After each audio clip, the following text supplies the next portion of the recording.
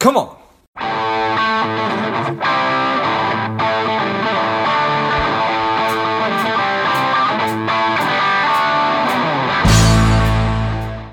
Hello, dear listener.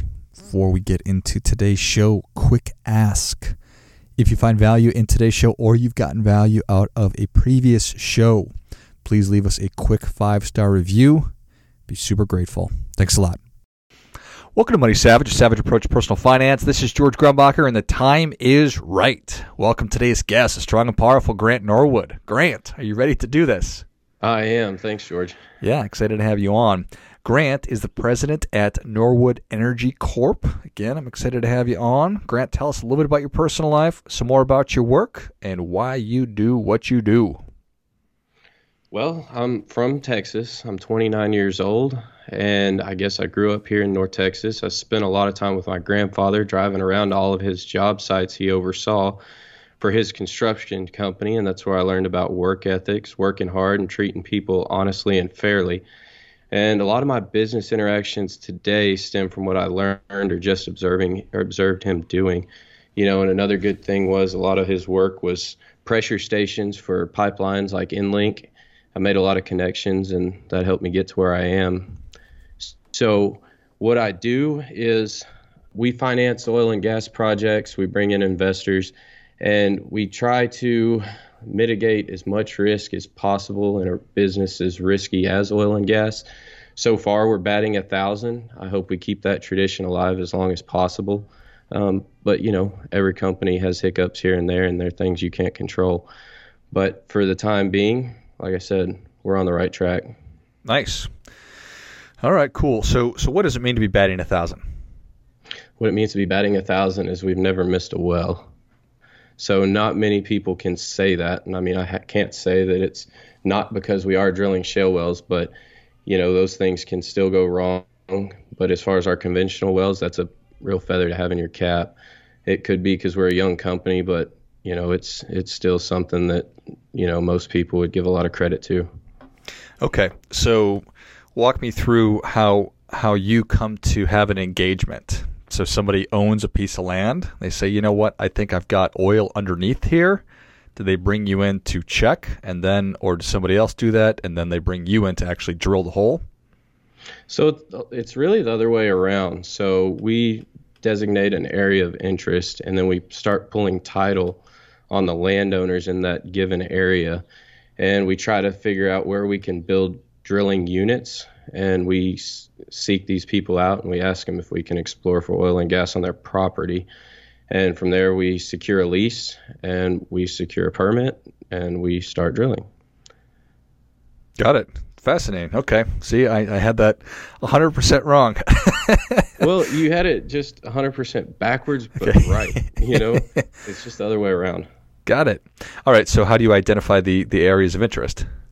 A lot of it's geology, and, you know, the easiest place to find oil is where it's already been found. This country has been drilled up. So, you know, it's rare that you go into an area that no one has ever heard of or drilled a well before, although we've done it a few times, and that's where we've had our biggest successes. You know, some of the guys that pioneered the industry found the best wells by pure accident. Got it. All right. So, is there a term that y'all use for an area that's already historically been drilled? I mean, it's referred to as proven. Okay. You know, there's a lot of ways to look at it, but what was the? Sorry, I guess that's the answer. Is just that you refer to as proven. I'm sort of drawing a parallel between the mining industry, where there's all these different gold mines, just for example, across Canada. But some companies will go in, and those are referred to as just historical, you know, finds. But due to new technology, I guess legacy is the best term for oil and gas. They'll call it a legacy field. You know, and they do a lot of infill drilling. You know, Luling is notorious. Different areas of the Permian Basin are notorious. So proven and legacy would be our terms within the industry. And is it Is there a matter of time that you look at? Has technology changed where you can look at a legacy proven property and say, okay, nobody's really been here for a while, it hasn't been doing a lot, but I think that we can do a better job? Is that what it is? That's very true. So, yeah, I mean, technology is always improving, and there's no such thing as the last barrel. It's always the next barrel. So, a lot of guys make their living going into some of these legacy fields, and changing things up just a little bit. Sometimes you come up whole. Sometimes you institute a pressure maintenance system. There's various techniques, and they do work.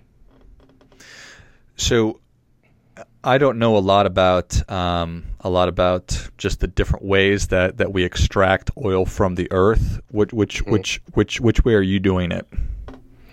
So we'll drill conventionally, which just means a vertical hole. You perforate the casing, and if the pressure's there, then it'll flow naturally, and then it goes from naturally to artificially, and then it has to be pumped. We also drill horizontal wells and frack them. Those usually will naturally produce on their own pressure for anywhere between 6 to about 18 months, and then they have to be pumped as well. And those are the two main methods, and we do use both of them. Okay, fair enough. So obviously you'd love to drill a hole straight down and for the oil to come up naturally, right? Right. That'd be is cheaper. Yeah. Is there like a tipping point or an inflection point where you say, okay, or how do you know when to cut bait and to move on versus keep trying to go horizontal or bring more pressure in? I mean, you kind of know from the beginning what your goal is, and then you have to improvise if your goals aren't met. So, yeah, you'd like to drill down, pressure's there, everything goes well, and a lot of times it is, and it's just all wells decline, and you have to do different things. So you could leave it on its own pressure. Let's say a well comes on at 100 barrels a day, and a year later it's down to 65 barrels a day, and you go, okay, well, is it worth the money to pump it, speed up the net present value, time value of money, produce more oil, but at a little higher cost, make your returns a little bit faster? It really just comes down to economics. Yeah, I imagine you need to track everything, and I'm sure that the price of oil also plays into that too. Right, yeah. If you wind up having a month where the price is 20% higher, you're probably going to be okay with spending a little bit more money to extract it. How do you plan for that? How do we plan for low prices, or how do we plan for high prices? Yes. Well, I guess you have to plan for low prices a lot more than you do high prices. High prices, cost matter, but they matter less. Low prices, you really just got to hang on for the ride. And I mean, we kind of went into every one of our projects with the mindset that oil could go down to $30 a barrel and be there for a sustained period of time. The market's changing a lot. We've had a crazy year, and we aren't producing oil just for the sake of producing oil. We're producing oil for profit. So, the lowest possible operating costs, and I think we're amongst the top few in that department. That's our main strategy and our main goal. Return of capital is a lot more important to us than return on capital. You can't go broke doubling your money. You can't go broke tripling your money. And sometimes guys are looking to just hit it out of the park. And I just don't have the stomach for that. You cannot go broke doubling or tripling your money. That sounds like a silly thing to say, but right, it's return of capital versus return. You think return. It's silly, but some people need to keep it in mind. So how do you finance these projects? Is it your own money and the company's money? Do you borrow? How does that work? Most of the time, it is my own money. At least the majority of it. So, I can't say I've got any projects without a single investor, but for the most part, we cover upwards of, 75, 80% of the project. And you go, okay, well, what does 20% get you? Well, it allows you to do more projects in a given year. So, you do 10 projects, 20%, actually, they've funded quite a bit. Yeah, well, that certainly makes sense. All right, so do you have well, I suppose every different opportunity is unique, but you probably have a good sense of how much it's going to cost to attack or to explore. So how do you figure that out? The costs vary a little bit, but not a whole lot. And you'd think it would change tremendously with the price of oil. And it does change, but I wouldn't say tremendously. We use the same service providers every time. And if we feel like they could get the job done cheaper, we let them know. If times are good and we know that other people are using their services, we're not going to complain. And, we will pay up a little bit to make sure we get taken care of first. That's just what you have to do. Sure. Yeah. I can certainly appreciate that. So you've been at this for, you said you were working with your grandfather, and so the industry and the world has certainly changed during that duration of time. Right. So where we're at today, looking forward, how do you see doing what you're doing? How sustainable is it for you as a career? Sustainable for me as a career if the insinuation is that oil's going somewhere, I'm not worried at all. And I think most people in my industry aren't worried at all. We've had things challenge oil and gas in the past. And the thing that everyone needs to realize is that we had a much more formidable enemy, and that was nuclear. And nuclear was the thing that was going to end oil and gas, and it didn't. It's in too many household products. We use it in much more than just energy. Although energy is the biggest, there's not going to be a way to phase it out on a large scale. Okay, I don't know that I have my brain around that. Where else are we using oil? Even your Tesla, it took oil to make those rubber tires that it rides on. And that's such a small percentage of vehicles. And even if they did take every car and that's an intercombustible engine and replace it with a Tesla, you'd see demand dented by about 15, 18, maybe 20% at its best. And then you have 2 or 3 third world countries catch up with the rest of the world, and Right. It makes up a percentage of that. So, I'll give you that 15, 20% of light duty vehicles. Yeah, fair enough. And here's a question that might expose me for being super dumb. Is the Earth producing more oil? Like, is it creating more, or is there a finite amount? I think there's a finite amount because the rate it produces oil is so slow that generations upon generations upon generations, I don't think that more would be created in a way that would benefit anyone in the next several generations' lifetime. So that's a widely debated topic, and I think that it is a limited resource. Got it. Interesting. So if you were to have to move on from the oil industry, is there a certain technology that you would move to, or a certain kind of energy that you would move to, that you say this is the next best? I'd go right back to nuclear. I think disposing of some of the waste and some of the things that have caused some of these meltdowns, if those could be mitigated, that's probably our next best source. Yeah, interesting.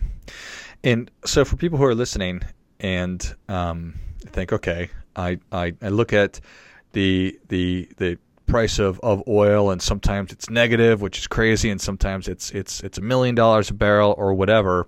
How can an ordinary person get involved with oil and gas? So 2 parts of that question. We did see it go negative this year, but that was really just future contracts expiring. It lasted all of 24 hours. I don't think we'll ever see it again, but it's not outside of the realm of possibility. And then how would somebody get involved in oil and gas? I guess there's many ways of skinning cats. So I guess you'd have to know what part of it you want to be in. You can trade stock within public companies. You can be a service provider. You can buy minerals. You can buy interest in wells like mine. I mean, it's just, there's so many options, and you kind of need a strategy. But if you don't know anything at all, I mean, something like what I do would be a great place to start if you have liquid capital sitting there on the sidelines and you're wanting a place to put it. You can stomach a little bit of risk, but it's relatively small in comparison to the returns. And, it's really what that person wants to do with their portfolio. Yeah. Well, walk me through that process of how somebody could invest with one of your projects. So typically, you need to be accredited, and you would really just request information, read through the information. Anything that's confusing, someone from my team's going to walk you through. I've spent a lot of time trying to make videos and different educational materials. I've got a lot that I didn't make that I refer people to. It was relatively time consuming and difficult to educate somebody on this the first handful of times, but after you go and do something several hundred times, it gets a lot easier and a lot quicker. I'd say the complete turnaround time for someone to learn about what we're doing, I guess get a good idea of how everything's going to work, where their money goes, how they get it back, when they get paid, why they get paid, what metrics are involved. That's usually about a 5 to 6 day turnaround. So, we've sped it up a little bit. Fair enough. Nice. Well, Grant, Savage Nation is ready for your difference-making tip. What do you have for them? Well, my difference-making tip, I guess if we're going to go the business route, I'll use the one I always use, and that's just triangulate opinions from two respected people in the industry. If you're trying to, I guess, venture into my world, you got to get good at picking jockeys. You're not going to do this yourself, so you're going to get involved with a professional, and picking the right professional is probably the most important part.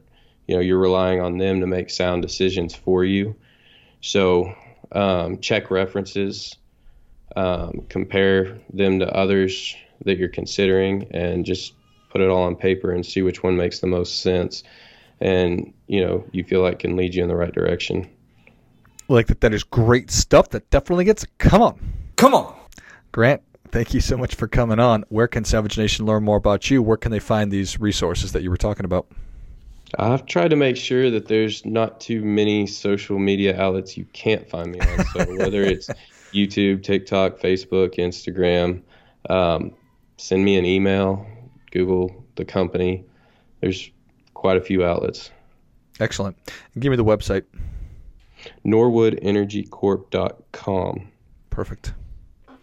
Well, Savage Nation, if you enjoyed this as much as I did, show Grant your appreciation and share today's show with a friend who also appreciates good ideas. Go to NorwoodEnergyCorp.com. Is that right? That is correct. NorwoodEnergyCorp.com. You can find Grant all over social media. Shoot him an email, and I will list all those in the notes of the show. Thanks again, Grant. Appreciate it, George. And until next time, keep fighting the good fight, as we are all in this together. Spending too much time on social? Is your daily screen time over 2 hours? Are you a little bit overweight? Not saving enough money? If any or all of these are familiar, Strive could be for you. The Strive 2-week online bootcamp will help you to detox your mind, body, and money, getting you on your way to a happier, healthier, wealthier, and more confident life. Go to strivedetox.com, STRIVEDETOX.com, and get your mind, body, and money right.